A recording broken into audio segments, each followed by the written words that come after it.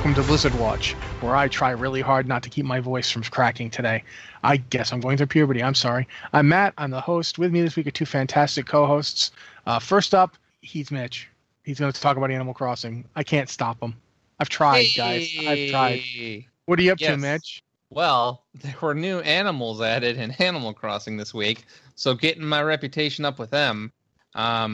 Also, I'm on the rank 5 of the Elegant, the second one, so like the stagecoach or cart or whatever. I'm building that. And then I have a whole other set of things to build. Outside of that, though, in Blizzard World, I fired up Diablo like Friday, or not even Friday, last week. I don't know why, just kind of on a whim. And I started a Demon Hunter just to see how it was. And it's okay. It's not my favorite so far, but I still got a long ways to go. I don't know if I'll play it much.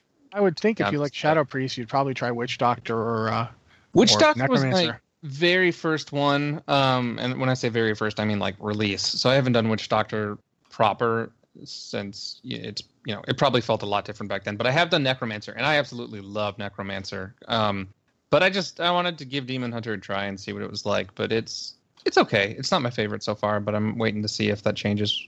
All right, cool. Also with us this week, she does practically everything everywhere at all times. She is watching you like an all-seeing figure of myth. Ann Stickney. Ann, what's up? Hi, Mitch. It's a carriage. It's a fairy tale carriage. It's not a stagecoach.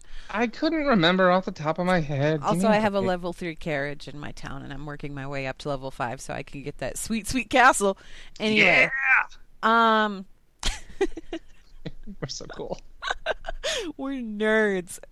I've also been playing Pokemon Go again. Weirdly enough, it just kind of picked up again. My sister was like, "Hey, you want to go?" Are you trying to get that one that's like disguised as other ones? Ditto? Oh, I have 2 Dittos already. I have to actually catch another one because I'm doing. Yeah, I was gonna say for the legendary chain. Yeah, I'm doing the quest chain for Mewtwo. No, Mew. Excuse me. Mewtwo is at a raid which I haven't been invited to. I just figured out how to do raids and stuff. It's been a while since I played, but my sister was like, "Hey, do you want to go hit up some Pokestops?" And I was like, okay, because I hadn't actually like touched it in a while. So I'm the car loser. We're hitting Pokestops. On Argus. On Argus, yes. Anyway, no, I actually got my second legendary Pokemon today. I got a nice. No, a Zapdos, excuse me. I had a Moltres and then I got a Zapdos. I'm super excited about that. But that's like beyond the point. So World of Warcraft, I've been working on my Nightborn, but I've been doing this thing where I will log on, I will grind out a level, and then I'll log back off again. So I'm only doing it like a level at a time. So it's kind of slow going, but it's mostly because I'm reaching that point where it's like I've done all of these places and all of these quests and everything like a million times, and I'm kind of bored of doing them again. So what I'll do is I'll throw like a podcast or something up on my second monitor or like a TV show while I'm working on it. But once I ding, then I go ahead and I just log back out so that my rested XP comes back up again. It doesn't take very long to go from level to level. But yeah, I'm just dreading the day that I'm going to have to go to Draenor because I don't want to go. I have been told though that you can get up to so it's level 80 that you have to go? Level 80 is Cataclysm or Pandaria. Okay, yeah, so it's level 90 that you have to go. Is it 90 or is it 85? I think it's 90 because because 85 was Pandaria originally. There was that stupid 5 level thing that they did for a while there, and now they're just doing 10 levels, which I appreciate. Anyway, so I have been told that you can hit like level 92 or 93 or something like that if you just keep going in Pandaria or wherever. You don't have to go to Draenor immediately. You could just do quests out there. It's not going to net you the same amount of XP, but you're where you want to be. And then you can go to Draenor for a couple of levels, but at level 98 or so, it should let you do the Intro to Legion stuff. Oh, really? Yeah. I I was like, if that's the case, cool. That means that I don't have to spend very much time in Draenor at all, and I'm okay with that. So I'm going to try that out, and hopefully that'll make the transition a little bit easier because I'm just not looking forward to it. I'm just not. It's not that I don't like leveling in Warlords of Draenor. I really liked leveling in Warlords of Draenor. I liked it so much that I did it a lot. And now you're burnt out. And now I'm burnt out, and I really don't want to do it again. Yeah, This is why I wish I was playing a Horde a little bit. Yeah. Because I never did Frostfire Ridge. Oh. It's kind of fun. So I could do Frostfire Ridge, and that would be as a new zone to me. See, and it my would be like, problem I've never is seen that this before. I leveled up like crazy multiple times over on both Alliance and Horde. So it's all of it. Like, I've done all of it several times over. Yeah, my I don't even know how I managed to get my Tauren warrior up to like right now he's like 110. Yeah. I don't remember doing him in Draenor at all. I know I did, but I have no memory of it. So I must have done Frostfire Ridge at least once because it wasn't flex stuff. You had to do them in a certain order to a degree. Yeah. But I don't remember it. Like Frostfire Ridge, I remember the end of Frostfire Ridge, the end cinematic, but I don't remember the zone. Like it's like it didn't happen. It's kind of scattered and kind of a little all over the place. So I don't really blame you for that because it's not as coherent as, say, Shadow Moon Valley, which I absolutely loved leveling in until I got tired of leveling in it. But I still love it out there because it's just really pretty. Yeah, I'm a sucker it has a lot for of that zones. open space that I really like. I'm a sucker for zones with like good aesthetics, and for me, good aesthetics is like make everything green and growing and pretty. I'm not a huge fan of deserts. I'm definitely not a huge fan of like barren winter wonderlands, like wastelands. Have you done a lot of Zoldazar in the beta? Yeah. Oh, Zoldazar is so pretty. Okay, I was gonna say that if you like that kind of stuff, you'll love Zoldazar. It's so pretty. I'm like, ooh, you can walk under the trees, like the roots come out of the ground, and there's like tunnels and things. Yeah. No, it's rad. I love it out there. Anyway, I think I babbled on long enough. Alrighty, we'll move on to some top stories then. First up, I guess we're going to mention this one really fast because there's not a lot to say about it other than the new Kultiran Druid form, the travel form, was announced. It's been data mined. It is super creepy. I mean, if you've been looking at, and I mean that as a compliment here. One of the things I'm really fond of for both the Zandalar and Kultiris Druids that we're getting in Battle for Azeroth is that they have completely flipped the script on the aesthetics of the class. The Zandalar have the whole dinosaur-looking forms. They're all creepy dinosaur models that I like quite a bit. Creepy isn't the right word, because I'm still thinking of the Kultiris Druids. The Kultiris Druids have these Wicker Man, like I actually called it Wicker Punk in the article because that's what it looks like to me. One of the Q commenters was like, "Oh, he coined a new term, and I love it." Yeah, like Wicker Punk. They're like all wicker and skulls and stones and stuff. It's messed up looking because it fits the aesthetic of the hags that we're seeing. If you've done Drustvar, it fits their aesthetic quite a bit. I'm so good. I don't really want to play a druid all that bad. Like I straight up never been all that big a fan of the class. But these two versions are making me think about it. Like I'm seriously considering how am I going to get I need to get a horde to like 120 fast so I can get Zandalar unlocked once we know how to do that. So I can get a Zandalar druid because there's no way I'm not going to tank at least one dungeon as giant turtle monster. There's just no way. You actually feel pretty much the exact same way I have. Druid's the one class I've never fully leveled to an expansion's cap. Druids are fun. But seeing the Kulturn and the Zandalari druid forms, I'm like, all right, yep, this is my time. This is when I do it. Yeah, I really like that they've got their own unique aesthetic and their own unique take on druidism, and that doesn't seem to have anything to do with the Cenarian Circle. That it makes it its own thing. I really like that. I think they look really good, and the Kultiris aesthetic in general is really. But the druids definitely borrow from the Drustvar mobs. It's. Oh yeah, and I think I said this once before, but when I saw the Zandalari forms the first time, I was like, oh my god, there's no way the Kulturan druid forms are gonna even come close to topping this.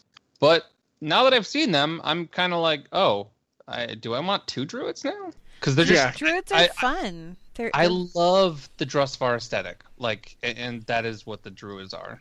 Yeah, it's its own unique thing that you're not going to get in any other druid, and quite frankly, it makes me want them to do this with other druids. I want them to beef up the differences between, say, night elves and Tauren and trolls and worgen. Can I just say for the record here, after having run around in Coltiris for however long, and the same actually applies to Zandalar, but mostly Coltiris, I want every single piece of clothing that the NPCs are wearing. I want all of, like, the fancy coats and the cool shirts. Like, I want all of... Do we get cosmetic sets of these things? Because I really need the Colturan heritage armor is like that long coat. But yeah, but that's I just hope like we get more outside of the heritage stuff. I was gonna say that's just like one thing. If there is somebody in Coltiris that opens a clothing shop over in Borealis, if some tailor opens up a clothing shop over in Borealis, I will spend all my money at that store. Like that's where my $1,000,000 gold will go. Is just if to Blizzard's that store. Listening, they're going to name give the me NPC all after of, you. Know? Just give me all of that stuff. Yeah, give me everything. All the hats, too, yeah. all the everything. Yeah, I'm not like a huge fan of tri-corner hats. That's just generally not my thing. I think it's because I grew up in New England, where they're still kind of considered somewhat of a thing, and I was always like, these things are dumb. But I'll say this much: there's a couple uniforms. Like they have they found a leather set. I guess I might as well just move into this. They've done a lot of data mining on gear sets and so forth, and one of the gear sets is coming from the dungeons is a leather set that is basically, it is like pirate. I don't know what else to call it. It's a pirate outfit. It is basically a pirate outfit with the tri-corner hat and all the trimmings. They both Coltiris and Zandalar have their own aesthetic that they're showing in a lot of different ways, and I do think the clothing is cool. I do think they should borrow more from it, especially for cloth and leather sets, which often don't get anything interesting. Like a lot of cloth sets are just, here's another robe looking thing, and there's no reason a cloth set couldn't be a pair of breeches and a pirate shirt. You know what I mean? Yeah, Blizzard's definitely expanded the fashion in Battle for Azeroth, and I think that's really, really cool. And I hope they continue to do it. But if it's all on NPCs and I can't put it on my character's body, then I don't care. I want it for me. Yeah. No, and when I say expanded, I mean some of the like data mine stuff that players can put on. But yeah, I definitely do. Some of that stuff is cool too. Don't get me wrong. Like it's not like there's not really good. I love the leveling gear in Coltiris. I think that the art it's really, really pretty. But again, I'm going to go back to Zandalar too, because I love the sets in Zandalar when you're leveling. I haven't seen, all I've seen is the leather, because all I've been playing on the alpha/beta is a rogue. So I haven't seen what the mail or the plate options look like yet, or the cloth. All I know is the leather stuff looks real good. I like it a lot.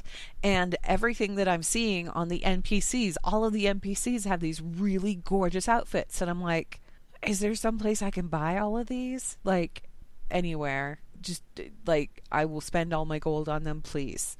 Because it just seems to me that it's kind of a waste to put all of those really good clothing models on NPCs and not let us have any of it. I want all of it. Yes, I think we're all in agreement. Yeah, give us your looks, Blizzard. Yes. Okay, I'm going to move on to the Heroes of the Storm comic, Rise of the Ravenlord, because that was something that Mitch had first talked about, and then Alex did the post on it. This is a departure in that it's lore for Heroes of the Storm. It's an actual, like, the comic is set entirely within the Heroes of the Storm universe. It's that game. It's not a WoW story. It's not a StarCraft story. It's not an Overwatch story.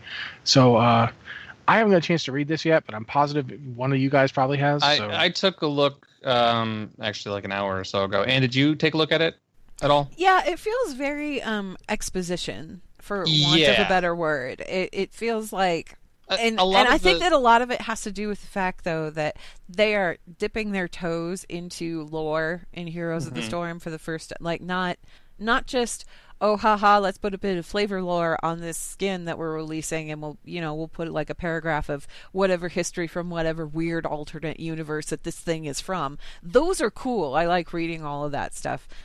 This is their first kind of attempt at like a narrative style lore that kind of like world building sort of thing. So I don't expect it to be super elegant right off the bat, but right now the comic felt really kind of exposition-y to me. It also seemed really short, and a lot of, like, I was reading some of the Reddit comments on the comic, and they were kind of like, is there more? Like, that was, I kind of don't really understand entirely what's happening. Like, there's a couple hints of, future events here and there, but expositionary. Is that what you said? Exposition. Yeah, it just feels very exposition-y. Yeah. Where it's interesting to see them do this. But they did. It did they feel had short too. It ended kind of abruptly, but I think this is just like the first issue, and there's going to be more issues over the course of the year. Yeah, I am hoping that the more issues come out faster than, and someone kind of joked, Overwatch lore does. Because if this is all we get each time, then it's going to be a long year. But they did say they had like a developer interview. It was like the creative director and the game director, I believe, talking to each other. And they were like, let us know what you think. If you like we're excited about this, but, they did mention, hey, if you want the old Heroes of the Storm back, let us know. Just give feedback. So I'm saving judgment. I think like you said, the initial outing felt like exposition. It was pretty brief, but I'm interested to see what they do, because having story in what they describe as a universe of universes, it's inherently complicated, I think. It sounds like it could be super cool, though, and I mean, there is potential with what we've been given here. I feel like, as far as the writing goes, it was a little bit, like I said, it felt kind of exposition. Don't get me wrong, it's not that I didn't like the comic, because I thought the artwork was phenomenal. It's gorgeous. It's super, super gorgeous. And I'm interested in knowing more about the characters that were presented here. It felt a little bit kind of confusing to me. The idea of a dark nexus is sort of interesting, and it kind of ties into, and I guess this is another talking point, the whole dark nexus skins that they're coming out with, which is cool because they're tying that into this. That's neat. I want to see more of this. I think the other thing that kind of bothered me, and really it's no fault of anyone's, it's just me being me, is I wish there were more pages in this. Because it's just like a 10-page comic, and I think 2 of those pages are like the introduction and the credits. It's like the front page and the credits, and then 8 pages, It's short enough that I just read it. Yeah. Let's put it that way. Yeah. While you guys were talking about it, I just sat down and read it. So it does not take long to get through. It's real fast. It's a quick little comic. It's not like super involved. The art style is beautiful. I mean, it's a gorgeous comic. And it does also kind of make me curious about what they're going to do with if they're going to have more Dark Nexus skins, because we've only seen 3. Dude, those are cool. They look really neat. That was something a lot of people were kind of upset about, is that they saw the Dahaka one and they're like, oh my god, we're getting a Dahaka skin like this, because they'd only previewed the Alarak and Gul'dan ones. But then, spoilers, Dahaka gets kind of killed-ish in the comic, so that's why there's no Dahaka skin. But people are hoping that actually becomes a skin. I think the Dark Nexus, like the in-game stuff, is super freaking cool, because they've changed the background for like when you're waiting for a match. They've added, obviously the Dark Nexus skins that we were talking about, and I'm just it's really cool looking. But the comic itself was, I don't want to be mean, but it was a little underwhelming, and parts of it felt kind of like tropey. But it's the very first issue, and they have lots of room to do stuff, because it's the Nexus and Heroes of the Storm, and that's sort of their whole thing. They have all the room in the world to work with here, so it's fine. I think it's just presentation, Yeah. Once we get to see some of the other Realm Lords too, because they introduced them in this. Kind of, he's all staring at them and thinking fools. So hopefully maybe they'll break out more personality for those guys. It's all about the whole narrative building thing. They're just starting out with this, so I'm cutting them a lot of slack here, because baby steps. It's fine. Yeah. We all have to start somewhere. And honestly, I thought that the comic was pretty good for like a first attempt at something, and I'm interested in seeing. It got me interested enough that I do want to see the next few comic issues and see what happens next. And I do want to see how this all ties into Heroes of the Storm content over the course of the next year, because the whole idea of having an ongoing narrative in a game that is so kind of pieced together like Heroes of the Storm is, I'm kind of fascinated by that idea. So I'm interested in seeing where it goes from here. The comic also hints at kind of two things. There's a moment where he's looking at what I'm assuming to be like a Nexus portal opening to a new reality. And that sounds like it could be either a new set of maps or just a single new map, kind of like you saw Mecha Stormwind, during the Mecha event. Like that world where all those mecha things come from, or it could be something totally new. And then it also hints at like this crazy invasion thing that's about to happen to the Nexus as a whole. And either one of those could be a map or set of maps, and the latter could be like an event sort of thing. So it's cool to see it hinting towards stuff that could potentially happen in game, especially. And if they tie it together well, I think that'd be awesome. I would say I like Heroes because it's silly, and the comic was anything but silly, which is not a bad thing for the world that it's taking place in. Ravencourt and the Raven Lord all seem relatively serious people and things, places, and whatnot.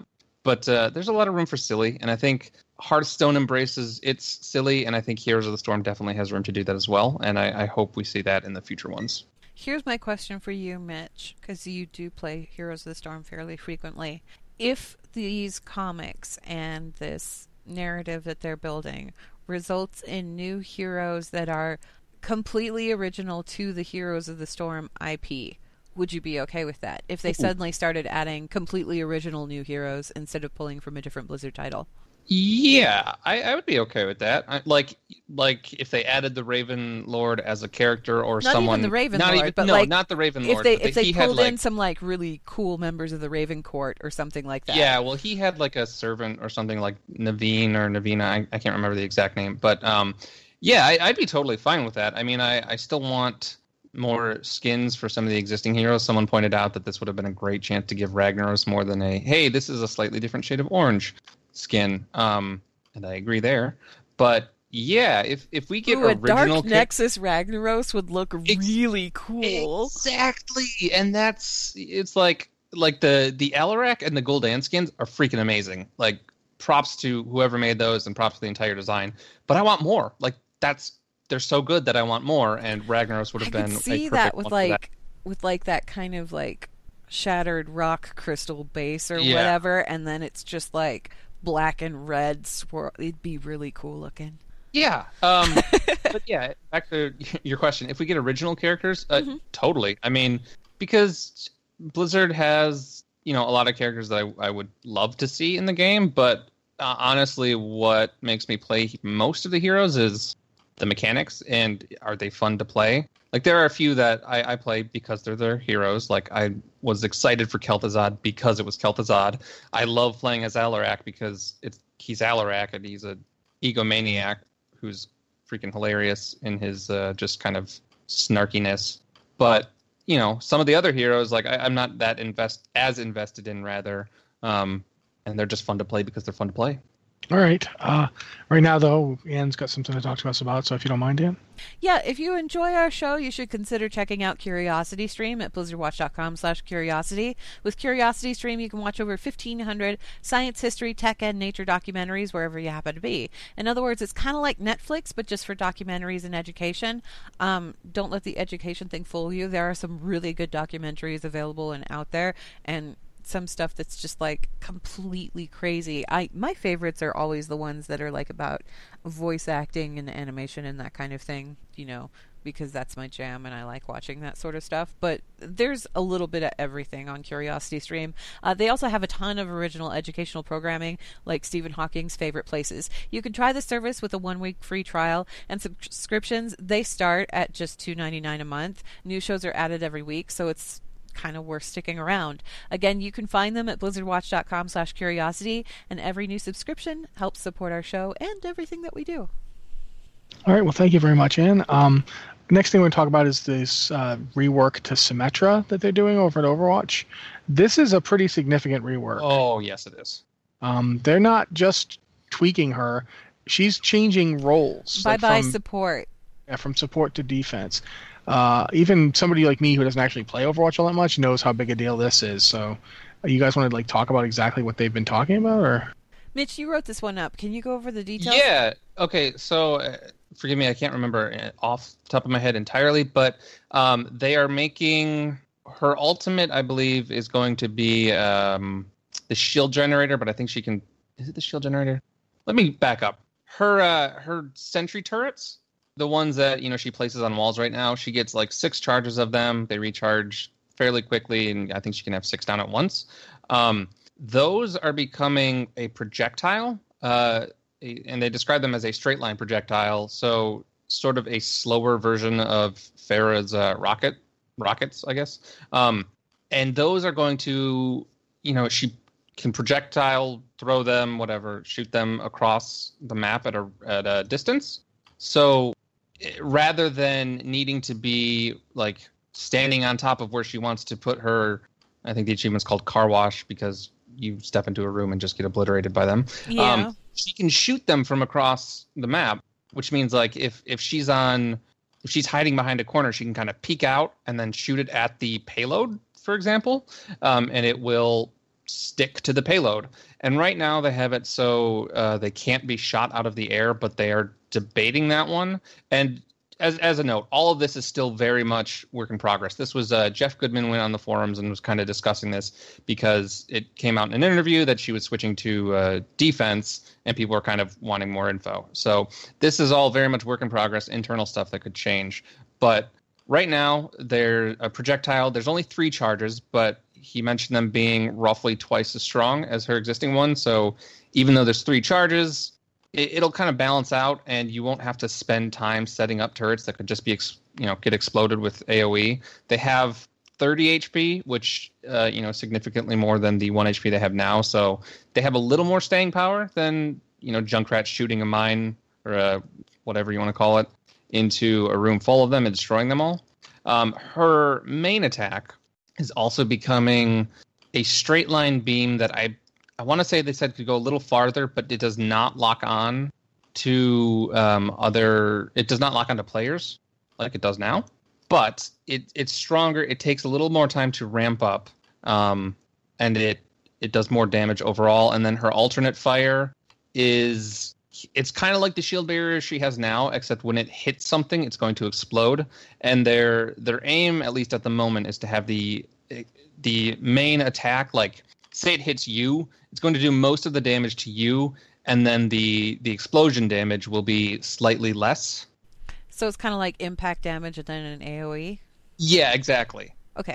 Or splash damage, I guess, if you want to call it that. Splash damage, impact, okay. AoE, whatever. And then I'll have to look up the ultimate in a second. But what has me most excited is the fact that they're giving her teleporter. They're putting it on her E, which means that she can use it more often. But they're putting it so it places at her feet rather than the spawn zone, and she can place it up to, I believe, 25 yards away. So it's shorter cooldown, different functionality. But the part that has me excited is that they've mentioned experimenting with what can go through it. And they included Junkrat's Riptire in that, which, if you've ever played Portal, it sounds a lot like that. Oh, God. So the tire can go through the portal? At the moment. Again, this could all change. But, so theoretically, she could be on top of a building. That's gonna be sick if that makes it to live. She could be on top of a building. So... Okay, picture Watchpoint Gibraltar. Yeah. You know where you go under the little tunnel? Yeah. If you're escorting the payload? Yeah. Say she's on defense and the enemy team's escorting the payload. She's up top, above the bridge. She places her teleporter in that little side room. Yeah. So, maybe the payload's coming around the corner and they don't notice it. The teleporter is at her feet. The exit point is in that little room. Junkrat pops his ultimate up top, so they don't know where he's coming from yet. They look up to see where it is, but it goes through the portal downstairs and then just, boom, arrives right on the payload. Oh, that's the sort of thing that they described. And I think they mentioned Torbjorn turrets and a couple other things. But they are experimenting with it. But that is what has me most psyched, is because it sounds freaking awesome. The potential on that is crazy. Yeah, exactly. They basically her defense kit it's similar. style-wise, like she still has teleporters, she still has turrets, and I think her ultimate can do a shield. She can't do shields as part of her basic kit right now, though. Which what makes I'm sense, looking 'cause at here is that like photon barrier is going to be the ultimate, and instead of placing a moving barrier, it's a static barrier wall that effectively is infinite in size and has 5,000 health. And she places it much like Mei places her ice wall, which means you can place it at some range, and you can also change the orientation. Okay, yeah, that's what it was. So that's going to be her ultimate. But the overall change with her kit is she's going to be more of like a Bastion or Torbjorn in the sense that she doesn't have to be as close as she used to do what she does. And she's going to be dealing significantly more damage, it sounds like. Yeah, some of it will have a bigger ramp-up time, but overall the damage will be increased. And she'll be able to, kind of mess with the team from a distance rather than, hey, I'm setting up all of my turrets. Oh no, someone just rounded the corner, destroyed my turrets. Now I'm in the room with them and I have my, ray beam, which granted it was still solidly strong before, but it sounds better, and it sounds like it's not going to be sort of the confusing mix of, well, she's classified as support, but does she really do support stuff? I'm excited. As someone who I haven't played Symmetra in ages, and when I do, it's just to set up those car wash style death rooms.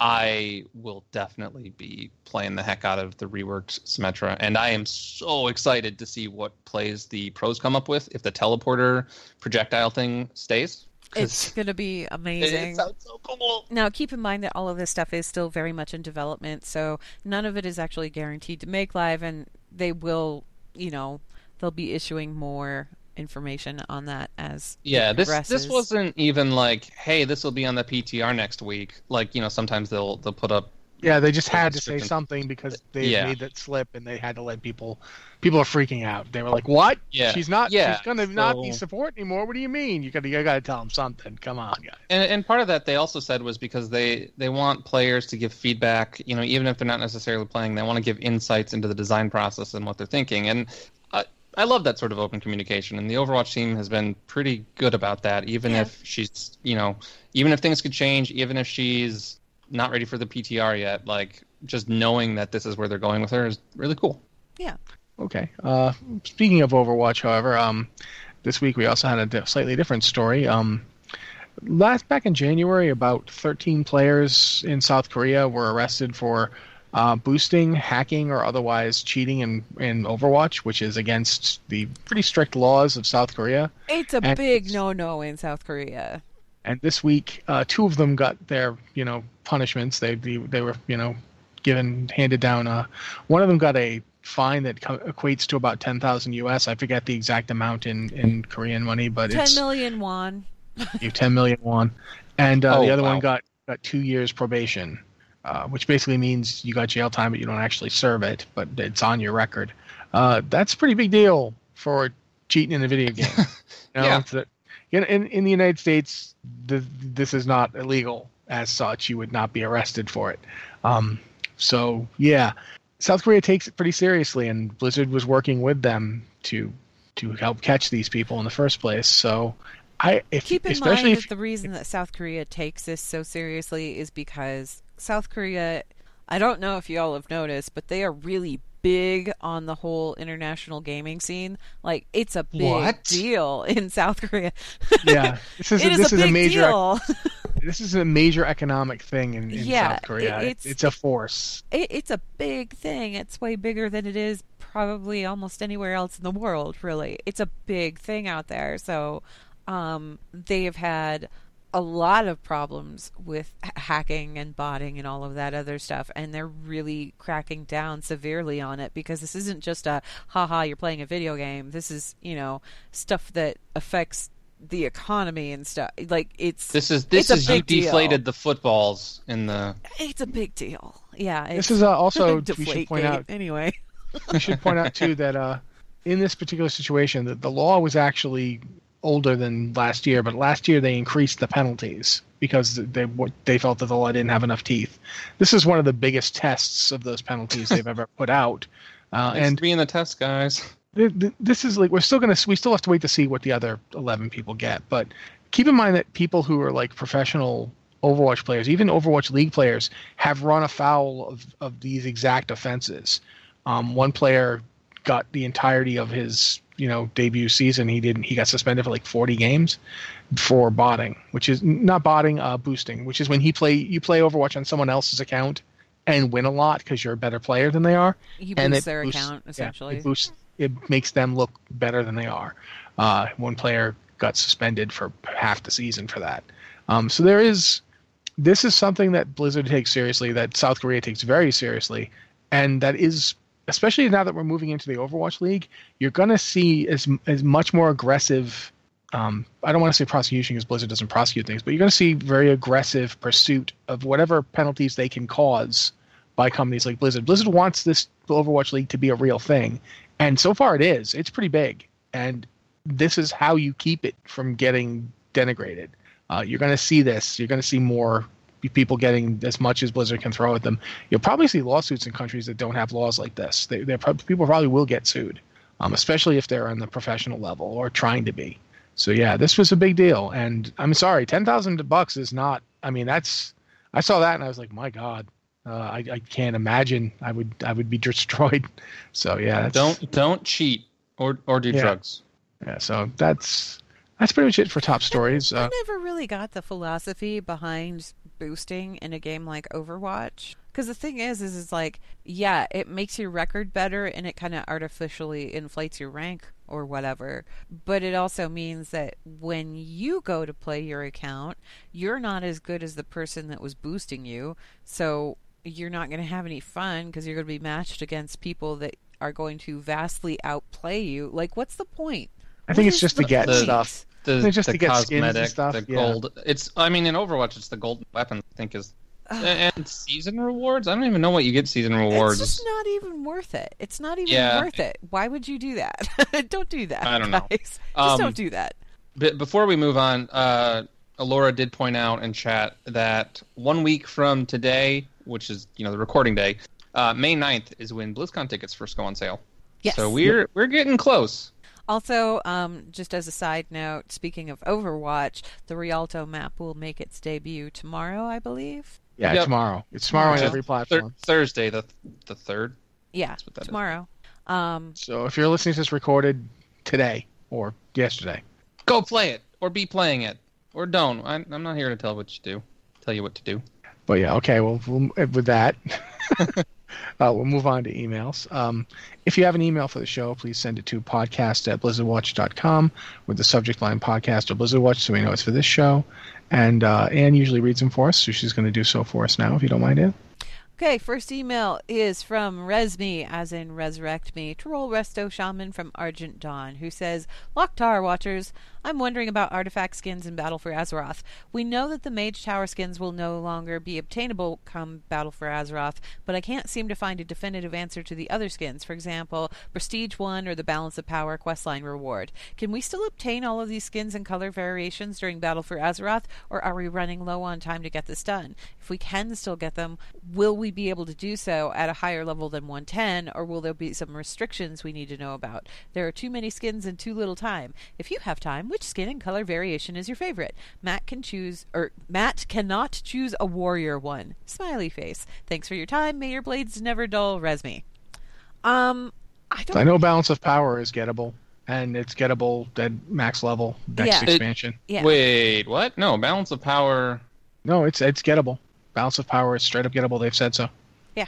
Oh, that's right. Yeah, all artifact appearances, with the exception of the Mage Tower and Mythic Keystone 15 challenge appearances, can be obtained after Legion ends. Which means that you can't, if you've gotten Mythic Keystone 15 already, then when you complete Balance of Power, you'll get the special skin for that. Yeah, that's what I was mixing up. Yeah. So you have to do the plus 15 in the time, not just complete a plus 15 and then have your key expire in the time during Legion. And even if you don't necessarily unlock that skin, because you haven't done Balance of Power, you can still get that skin as long as that plus 15 is done when you do Balance of Power later on. But it's the Mage Tower and the Mythic Keystone 15 have to be obtained. It's their default skins. They have to be completed.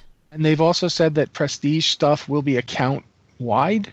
come Yes. come Yes, Battle Azeroth? the entire honor system is account wide, and I think we talked about this a couple weeks back. But because of that, because your prestige level is account wide, that means the appearances are account wide. So if you've been working on them on multiple characters this expansion, stop. Just focus on whichever character is the highest right now, and you will unlock those when the pre-patch comes out, probably, or when Battle for Azeroth hits. I don't know. Yeah. You only need to work on one character right now. So yeah, of these skins and color variations, the only ones you have to worry about are the ones that have already been mentioned. Everything else you'll still be able to get. You'll still be able to get it at 120.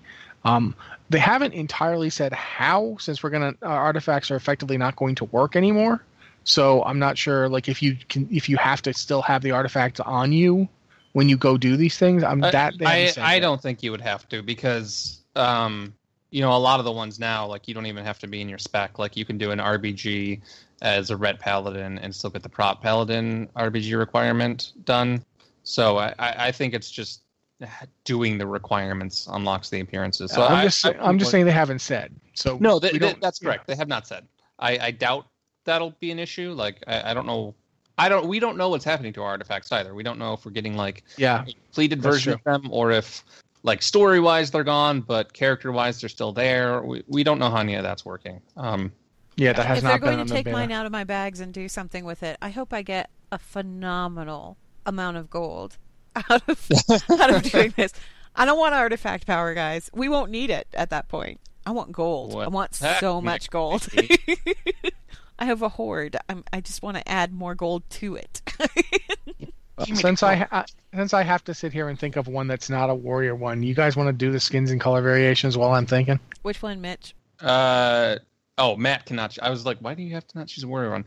Ooh, gosh. I really like, for my Shadow Priest, I think it's the challenge mode appearance that it has the blue and the purple ones. I think the purple one is not PvP. It's the 10 RBGs.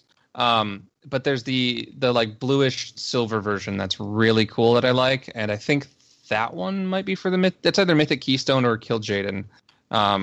After you've done the Mage Tower, that one I really like because it still has like the kind of eyeball thing, but I don't know. It looks more sacrificial daggery to me. It's kind of pristine in a way that the others aren't. I really like it. I'm going to be super controversial here. I have 7 or 8 alts right now at max level. None of them are using their actual artifact appearance. I have transmogged over every weapon. Oh, I have too.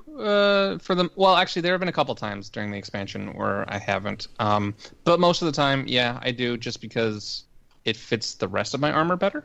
It's not even that. I just don't really care about any of the appearances. Okay, there's that too. Particularly the daggers, like for my assassination rogue, none of the daggers' appearances really just appeal to me. I'm not really about the flashy, glowy weapons, and all of them are flashy, glowy weapons. I think, I don't play a combat rogue, but I love the alternate appearance, the one that looks like... the fencing foil. That one is really cool. I need to get that one because that's a Mage Tower one. Yeah, I really like that one. I think that one is very cool and very pretty, and I like it a lot. I don't play a combat rogue though, so I would never use that appearance because I can't transmog anything over my daggers but more daggers. Thanks, Blizzard. Okay. Yeah, that's another issue I've had. I looked back real quickly. The reason I like the one I like is because it's like a sickle. I couldn't quite remember, but yeah, it's the sickle one, and it was the Mage Tower plus the Kill Jaden heroic kill, and that one's one of my favorites. And that's pretty cool too, yeah. And I'll take that back, and I will say that I do enjoy the Fist of Ra-Den on my Elemental Shaman. I like that appearance. I think it's really pretty. I like that particular artifact weapon because it's not too outlandish or anything, and it actually like suits my character because lightning pew pew, it works. Yeah. It just works for me. As far as the rogue stuff goes, I like that fencing foil looking. What is that, a rapier? Is that what you call it? Yeah. Anyway, I like the way that one looks. I think it looks really cool, and I would totally use it if I could, but I can't. Yeah, and that's sort of like I'm collecting these appearances. Mostly, I don't even have that many 110s that I play. That said, I haven't even done the Mage Tower challenge because I just don't care. I don't want those appearances anyway. I don't care. there are some I do want, like the Outlaw Rogue one. I definitely am trying to get that before Battle for Azeroth. But I know there are some people out there who are like, I am getting all 36 specs done with the Mage Tower before, and for me, I'm like, why? Like on the I just have my other Shadow things Priest, I'd rather be doing. I have other things that I could be doing. I'll go for that one. Demon Hunter is one of the alts I really play. I'm going for that one. But like characters I rarely ever play just for the appearance, nah. Unless it's a super cool one and I have that character. Like I'm trying to gear up my Warlock now for the Affliction Mage Tower because it's a really cool looking scythe. But I'm not going to go for the Demonology one. Yeah. Okay, Rossi. Well, if I can't pick Warrior ones, and my favorite one was a Warrior one, but one I like a lot, and it's the Mage Tower one, so I'll never get it on this character because I just haven't been playing it enough. But the Death Knight Blood artifact, the tanking weapon. It doesn't have to be a Mage Tower appearance. It's just any of the appearances. The one that I chose happened to be the Mage Tower one. Same here. This one happens to be the Mage Tower one. Because right now, I quite honestly, I liked tanking on a Blood DK fine, but I didn't like the weapon's look. I thought it looked kind of just didn't look right for me. It's too dominated by a big screaming skull, and none of them. They're all dominated by a big screaming skull. The one that looks like a scythe, big screaming skull in the middle of it. The PvP one, which is closest to the look I like, big screaming skull. But the Mage Tower one, I think, is straight up one I enjoy, even with a big screaming skull in the middle of it, because it has a nice serrated. It really looks like something that you'd actually expect a demon to make to kill people with. It works really well for me. I like the color variants. I think it's a good model. But it's obviously no Ashkandi. If Ashkandi were an artifact, then that would be done. I would not be talking. But that said, one is cool. I have looked that up. To those people really cool. that are getting like all 36 appearances from the Mage Tower or whatever, props to those guys, man. That's a lot of work. That's a lot of work. I can't imagine doing it on all of the healer specs, especially because the healer ones outside of Disc and maybe one other, that challenge is tough, and it's not one you can really outgear either. Like, that is by far the hardest challenge, and I think pretty much everybody's in agreement there if they've tried it. So doing that on even one healer is challenging. Doing it on all of them, I kind of understand it on the level of you want to do it because it's there. Yeah. It's sort of like me, like, I mean, I've farmed all kinds of crazy stuff over the course of playing this game, and it was always, when people are like, why are you grinding reputation with that? Or why are you looking for that specific armor set? Or why are you going to all of that trouble? The answer was always, because it's there and it's something to do. It's a challenge. It's like a personal challenge myself. So, I mean, the Mage Tower one, though, that's like way more, because that takes skill. To do that on 36 different, is it 36 or 38? It's 36 specs. 36. Okay. Anyway, doing it on that many different specs is just, it's nuts. That is a crazy challenge. So, props to those guys for doing that. Anyway, I think we have time for one more question. Yeah? Yeah. Sure. Okay. Okay. I'm going to skip the second question here. Okay, I was going to say, I have no opinion on that. I don't know anything. Yeah, neither do I, because I don't play that. So there's literally nothing legit that I can say about it, which makes me sad. But we're going to go ahead and go to the next one. Mine's Beast Mastery, so I guess. Yeah, exactly. So let's just go ahead and go to the third question here. This one is from Luxem, who's a level 110 Shadow Priest on Earthen Ring, who says, "Hey, Watchers, longtime fan of the show and would love to hear your thoughts on something I've been thinking about for some time. I can't help but think that Blizzard has somewhat written Sylvanas into a bit of a hole. It seems Blizzard is heading the Garrosh route with her, and to be honest, I don't want to see her as a boss in an expansion, but what other routes are there to go with her story? Redemption seems overdone and not to mention difficult for her. Part of me wants to see her slain abruptly at the beginning of the expansion before we go down the Garrosh 2.0 path. No. What do you guys think? Regards, Luxem. They are not going to kill Sylvanas Windrunner, I don't think. Sylvanas is, super popular. Is way too popular. She is way too popular. I've had a theory for years about this. I think. Say your theory, and then I'll go. I think the worst thing you could possibly do to Sylvanas, the absolute worst thing you could do to her, is make her not undead. Yeah. Like if you raised her from the dead and she was a living high elf again, that would be the absolute worst thing. Because A, she'd suddenly have all her emotions fully working again. Oh, she'd go crazy. Yeah, She has she'd emotions now. What do you mean? They don't work properly, and she said so. Yeah. She's talked about how they're like a phantom limb. I'm kidding. She'd feel the guilt of everything she did. She'd remember it all. So she'd remember being killed, remember having her soul pulled out, remember being a banshee, all of it. She'd have all of that in her memory. And she'd basically have to go on the run almost immediately because her former people would be trying to find her and kill her and bring her back as quickly as possible because they, half of them are like, oh God, what do we do without Sylvanas? And the other half are like, no, we don't need Sylvanas anymore. That the whole Desolate Council thing? So No. There'd be a lot going on there. The Desolate Council wants her back, though. They're not like, hey, we can work without Sylvanas. They are. Some of them are. Some of them aren't. There's just a few hints we've seen. Some of those people are like, let's just make our own decisions. And That some of them weird are. little, I think- that weird little preview of Before the Storm that people got at BlizzCon was the implication was there that there was maybe a contingent that wasn't exactly happy with everything that the Banshee Queen was doing. So The Desolate Council, though, wants her back. I thought was, I don't know. I will say, when I was at the media event, I asked Ian Hezekiah about this because I don't want to kill Sylvanas. I don't want her to be Garrosh 2.0. His answer, while he can't outright say, no, we're not killing her, or yes, we are killing her. He essentially said Sylvanas has been around for a while. She has always had sort of the same tendencies that she's had, or that she has going into Battle for Azeroth. Whether or not she'll be War Chief at the end of the expansion, I don't know.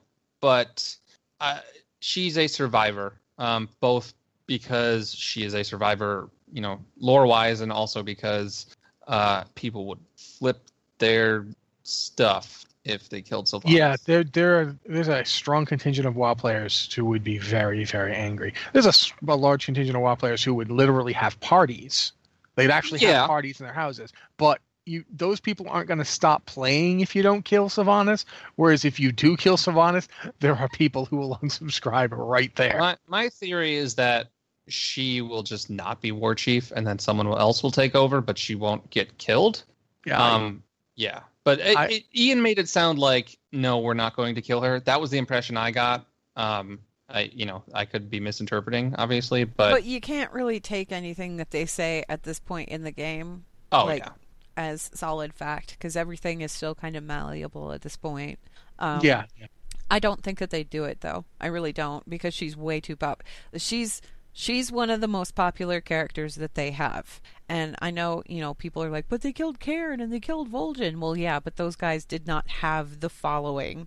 Come back to me when they kill Thrall. Okay? I was going to say, this would be like killing Thrall. And if they Thrall, they or retired him. Or Malfurion Stormrage or Tyrande or something, it'd be along those lines. You can kill Malfurion. No one likes him. I think that you could, but there are a lot of people who are really cool with Malfurion and like everything that he does. It'd be like killing Jaina. Don't do that. Jaina, Thrall, and Sylvanas, I think, are on kind of the same tier. And yes, Thrall is kind of absent for story reasons, but they wrote him out, not killed him off. I honestly feel like you could kill Thrall more easily than you could kill Sylvanas, quite frankly. I feel the same way. Maybe, but I wouldn't want them to do that either.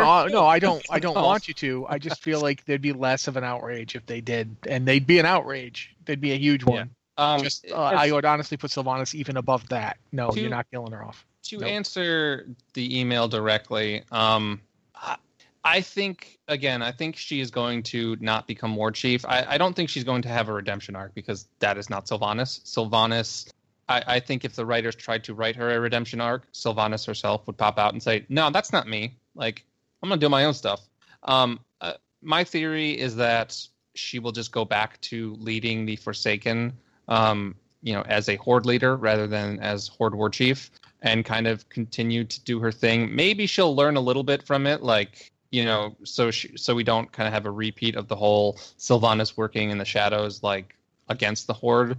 Maybe she'll kind of, gain a little bit of honor and respect for what she's doing while still leading the Forsaken. But I don't think it's going to be a redemption arc, and I don't think it's going to be a, hey, we got to kill her. I don't necessarily think that she needs redemption, but I think that she needs to have a moment of realization. Yes. Because I think that right now, to me, Sylvanas' story has always seemed like she's very focused, like laser focused on whatever thing will work best for her. And when she became a Forsaken, that laser focus was solely focused on the Lich King, Arthas. She wanted her revenge. That was it. That was like the extent of her game plan. And once that was done, she figured her time was done, and that's why she tried to throw herself off the frozen... Well, she did. She threw herself off the frozen throne because she was like, well, I guess I'm done. And then she realized, number one, the only thing that's there after death when you're undead is just blackness. There's nothing. There's the inescapable void, and that was kind of terrifying. That sure sounds pleasant. That was kind of terrifying. But the other thing that she realized was that she has this group loyal to her, following her, has all kinds of dedication to her, and if she's gone, they just disappear. There's like a certain sense of responsibility there, and I think that's part of what brought her back. So then her laser focus was on them, and how does she ensure their future and make sure that they'll be okay even if she's gone. And I think that she's kind of like gotten away from that a little bit here. Maybe lost the laser focus in Battle for Azeroth, because she had it in Legion. That's what she was doing out there in oh my gosh, Stormheim. Thank you. That's what she was doing out there in Stormheim. That's the whole deal that she made with Helya and everything to get the lantern. It was specifically so that she could get more Valkyr, so that the Forsaken could continue existing. Because if they don't have anybody to raise them, then they're just eventually going to die out. And they're not going to die out in that whole, oh, we're going to go beyond into whatever is waiting for us. It's, we're going to die out, and we're all going to go to that black, dark, void place, and we're never coming back from it. And that's not something that she really wishes for these people, because there's, beneath all of that anger and everything else that she's carrying, and it's a legit anger because she had her life robbed, essentially, and she was shoved into another life that maybe she didn't want at all, but she has to deal with it in whatever way she knows. And she has these followers that are kind of looking to her for guidance. So there's a responsibility there that I don't think that she's kind of half grasped it, but I don't think that she's realized just how much they depend on her. Yeah. And then there's this other element going on with that whole thing in Before the Storm, where, you know, you're talking about the Desolate Council and everything, where there's a group that's like, you know what, maybe you don't have our best interests, and maybe we don't need you, Sylvanas. And that's kind of disturbing to her too, on another level. So I'm interested in seeing what they do with her character, because I don't think that redemption is the answer, but I think that laser focus that she's got is pointed in the wrong direction right now, and it needs to be pulled back to where it needs to be. And I feel like the whole reason that it's pointed in the wrong direction is because she was made war chief. Yeah, she's taken, in my opinion, she's taken the dedication and the just resolution she had for the Forsaken, and she shifted it towards the Horde, and that doesn't necessarily align with the standard Horde that most people know, and, you know, some of her methods might seem pretty out there, but I think her focus now is on the future of the Horde, just as it was the future of the Forsaken at one point. And I don't, you know, whether that's a good thing for her, the Horde, and the Forsaken. I feel like that realization that she needs to have, though, is that what's good for her and the Forsaken isn't necessarily good for the entirety of the Horde. Exactly, yes. And maybe her focus needs to return to her people, the ones that really need her. Yeah, exactly. So, and I'm sort of hoping that's where the story goes. Yeah, I don't know how that's going to play out, but I'm interested in seeing it. Rossi, you've been quiet. Do you have anything to add here? Oh, no, I just, quite frankly... Sylvanas is not your thing. I like Sylvanas as a character, and I've said this before. I don't think she's a good person. Oh, far from it. She's evil incarnate. Yeah. But she's useful. She's a useful character. Everything she's doing in Battle for Azeroth perfectly suits her. It's exactly the kind of thing she would do. I think, quite frankly, the Horde needs to get its ass royally kicked this expansion. Beat down, hurt, so it realizes we can't go on like this anymore. We can't just burn cities to the ground. We can't just wage unilateral war whenever we feel like it. It'll cost us too much. And I think Sylvanas needs to learn that lesson so that when in the future, when she acts, she'll act with a little bit more subtlety because she's capable of great subtlety. Oh yeah, It's just not how she worked when she was not the war chief. This is not the expansion for that. And I even get why. Because Sylvanas' last major battle before she died was against an unbeatable force that she nearly beat. You know, straight up, she nearly beat the Scourge. If there weren't a specific traitor behind the lines of the Blood Elves, I mean the High Elves, she would never have lost. She would have held him off. And that's skewed her ever since. She fights every battle like it's this life or death, we have to win or we'll be destroyed battle. The stuff she says to Sorfang that we can't go over because it's spoilers, but when you read that, you realize she's still fighting that kind of battle. Every battle to her is life or death. That works great against the Legion. That's exactly how you want to fight the Legion. Every battle is life or death when you're fighting the Legion.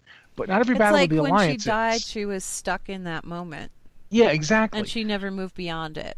She's not fighting the same blonde human prince that she fought last time. No, but it's a fight.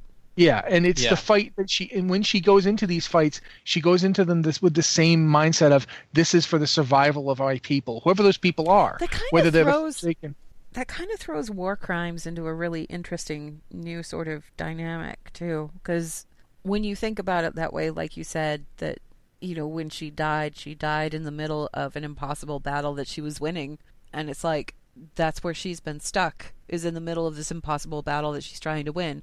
Only this one, well, okay, first it was getting revenge against the Lich King, which, taking the Lich King down, that seemed like an impossible task, but they did it. And then the next impossible task is, how do I keep my people from dying out? That's kind of an impossible task because you're looking at a force of undead, and the things that you'd have to do to keep those people going are kind of unforgivable and not at all acceptable in polite society. And she's willing to do those things, and she's willing to do it. She's willing to do it because she's in that fight mode. Like that's where her life ended and her unlife began, and her unlife is just a reflection of that moment that she died. And if you look at it that way, it's kind of interesting because when you look at in War Crimes, when she finally got together with Verisa and they were talking and everything, there were like moments there where it seemed like Verisa managed to kind of break through a little bit and establish, it's okay, things can be normal. And Sylvanas almost seemed to be kind of falling into that whole idea of it might even be nice if things were a little normal again. Of course, and then she was like, well, my version of normal is undead, so you have to die, but I'm not going to tell you. I'm just going to let that happen to you. It'll be okay. You'll forgive me.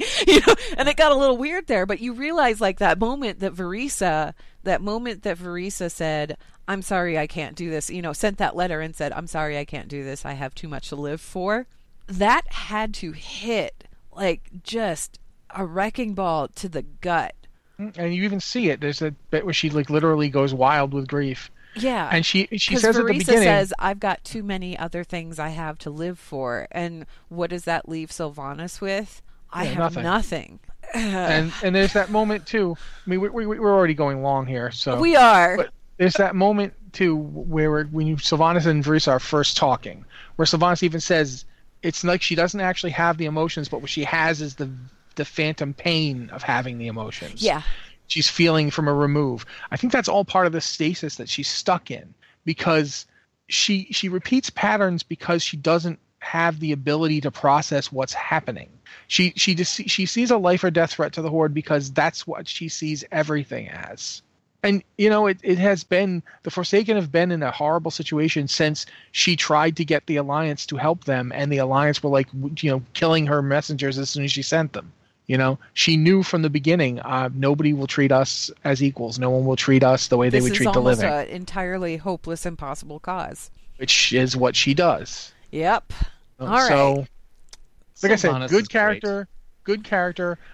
think she's evil as heck, and as a person playing the game, don't care to see stories with her the way other people do. I'm not excited as a like Forsaken her or hate her, though. She's a really interesting character. Very she's just a interesting, really very interesting character. Interesting and useful. Yeah. She's very useful to WoW's narrative. I don't want to see her go. I don't want to see her dead because then the story potential is lost. Okay. We're already over time here, so we need to go ahead and wrap this up. However, again, if you enjoy our show, consider checking out Curiosity Stream at blizzardwatch.com/curiosity. You can watch over 1,500 science, history, tech, and nature documentaries. You can sign up for a 1-week free trial. Subscriptions start at $2.99 a month, and new shows are added every week. You can find them again at blizzardwatch.com/curiosity. Every new subscription supports our show and everything that we do. Blizzard Watch is made possible due to the generous contributions at patreon.com/blizzardwatch, and your continued support means that this podcast site and community is able to thrive and grow. Blizzard Watch supporters enjoy exclusive benefits like early access to the podcast, a better chance at having your question answered on our podcast or the queue, and an ads-free site experience. Thank you very much, Ann. This has been the Blizzard Watch podcast. If you have an email for the show, please send it to podcast@blizzardwatch.com with podcast or Blizzard Watch in the subject line. Thank you guys so much for listening, and we'll be here next week.